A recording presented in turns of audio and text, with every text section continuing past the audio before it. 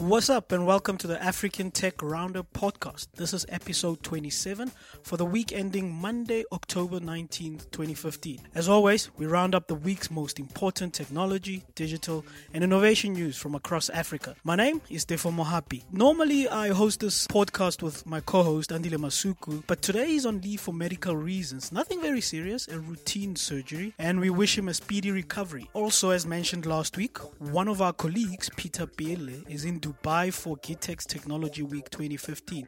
And on Sunday, he was telling us about something fascinating that Panasonic Middle East and Africa announced. It's called the Panasonic Interactive Mirror. Apparently, this mirror allows you to do makeup simulation, skin diagnosis, and gives you recommendations and many more things. It also comes with a mini version, so the bigger version is something you can put on your wall, in your bedroom or anywhere. The mini version is one that only does makeup simulation. So I was just wondering with myself and thinking, is this going to revolutionize movie and theater makeup artists, or will it replace them? Or is it something that's going to complement them? What do you think? Let us know. But I just think this is fascinating. If you're joining us for the first time, head straight to africantechroundup.com to catch up on what you've been missing on in all the previous episodes. And while you're there, sign up for our weekly newsletter and get the podcast sent straight to your inbox every Monday morning, 9 a.m. Central African time.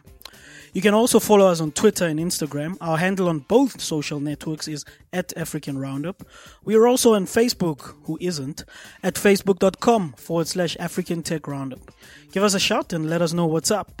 We'd love to hear from you. In this week's discussion, or rather soliloquy, because I'm alone and rolling solo today without any guest co-host or my usual co-host, I ask you, our listeners, whether MTN South Africa and Econet Zimbabwe are justified in calling for regulation or extra fees for OTT services such as WhatsApp.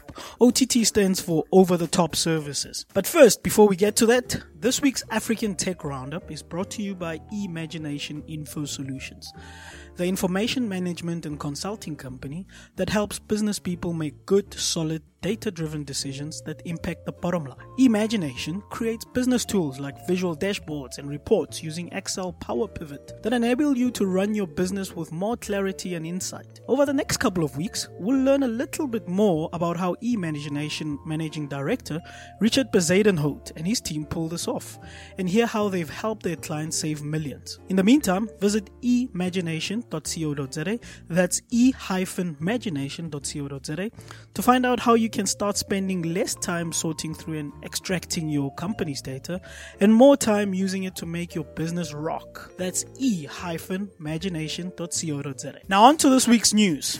Nigerian digital printing startup Printivo has raised some funding apparently. This is turning out to be quite an encouraging and positive year for Nigerian tech and digital startups, given how we've covered how many of them have been raising funds in 2015, among many of their great and positive strides. It's also interesting to note that this is something that Mark Essien, CEO and founder of Hotels.ng, called out before in an article that he wrote for iAfrican.com, where he pointed out that 2014 was really the year that Nigerian tech startups started to get serious. For those not aware, Printivo is a Nigerian startup that has innovated around the printing experience using the internet to service its customers. Although the figure hasn't been disclosed officially, we've been told that it's a six-figure US dollar sum. So it could be anything from $100,000 US right up to $999,000 US.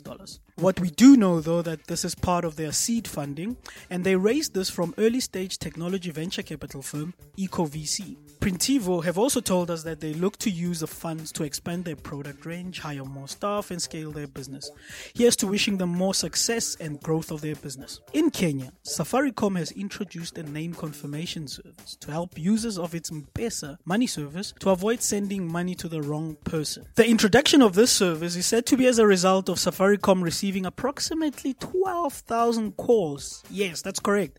12,000 phone calls daily from users asking for their M-Pesa transactions to be cancelled, with a majority of those calls being said to come because of transactions made to the wrong person. How the new service will work, as we understand, is that it will allow users to retrieve telephone numbers straight from their phones or SIM cards address books automatically as a recipient of M-Pesa funds, instead of having to input the target number manually as previously was the case. I think this is probably something that banks all across the continent, if not the world, should look at doing in verifying recipients' account numbers to reduce the amount of incorrect transactions. To South Africa now. At Johannesburg, grade 12 pupil and an actuarial sciences honours graduate, Michael Jordan, obviously not the basketball player, have caused an uproar at a South African private school known as Saheti with an app they created. According to the app's description on the Google Play Store and the Apple Store, Count19, that's the app's name, Count19, is an anonymous messaging broadcasting service. It allows you to broadcast messages anonymously from your location to be seen by those around you.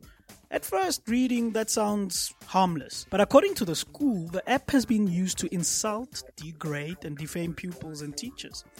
Furthermore, the school has said that it was consulting the police and its lawyers over the app. Apparently, the app went viral last week as soon as students at the school got wind of it. But the school is arguing that the app is being used to promote hate speech. But is this a fair argument? Isn't the app like various social media platforms, Facebook, WhatsApp, BBM, Twitter? Isn't the app just a tool that students are allegedly abusing? Would banning the app stop hate speech at the school? Let me know by commenting on our website, africantechroundup.com, or hitting us up on Twitter, our handle @AfricanRoundup, and we'll get right back to you. Staying in South Africa.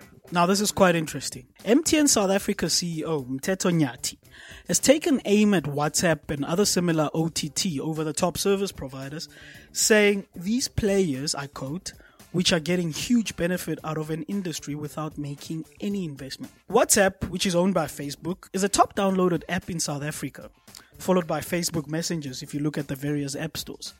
Given its popularity and how it enables its users to avoid using SMS and voice calls provided by mobile service providers such as MTN South Africa CEO Mteto Nyati further asks a relatively rhetorical question when he says, what have these over-the-top players invested in South Africa? Obviously, they've invested zero amount of money in telecoms infrastructure. Mr. Nyati believes ICASA, which is the communications regulator in South Africa, should look at how it can regulate and level the playing field between mobile service providers and over-the-top players like WhatsApp.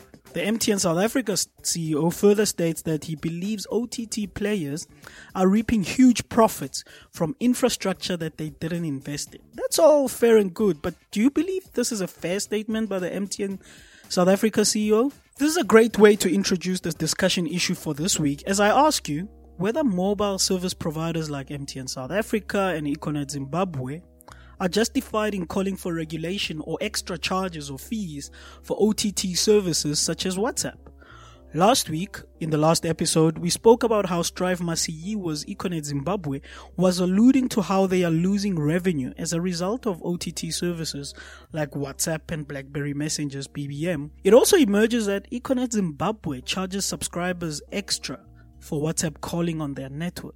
What's up with that? This is similar to a move by Cell C in South Africa, which offers a 5 rands, approximately 30 US cents, monthly WhatsApp subscription to prepaid customers, yet, and this is the catch, does not allow those customers to make WhatsApp calls on this subscription plan. I mean, it's your money. You should be allowed to do anything with it, right? Given this and statements by MTN South Africa CEO Mteto Nyati, are these mobile service providers on the continent just looking to protect their revenues from voice calls and SMSs without being innovative about their business models? What about us, the customers? Don't we as customers have the right to how we use the data and airtime we purchase from mobile service providers? Aren't moves and statements such as these, don't they raise further questions about net neutrality and mobile service providers blocking or charging extra for certain services that compete directly with their business models? More importantly, in my opinion, how do we ensure the internet remains open? I'd love to hear your views about these topics and any of the news items that we've covered today. So hit us up, get in touch with us. Once again, This week's African Tech Roundup is brought to you by eMagination Info Solutions, the information management and consulting company that helps business people make good, solid, data-driven decisions that impact the bottom line. Visit eMagination.co.za. That's e-magination.co.za to find out how you can start spending less time sorting through and extracting your company's data and more time using it to make your business rock. That's e-magination.co.za. From me, Tefo Mohapi, goodbye, and I trust you'll have a productive week.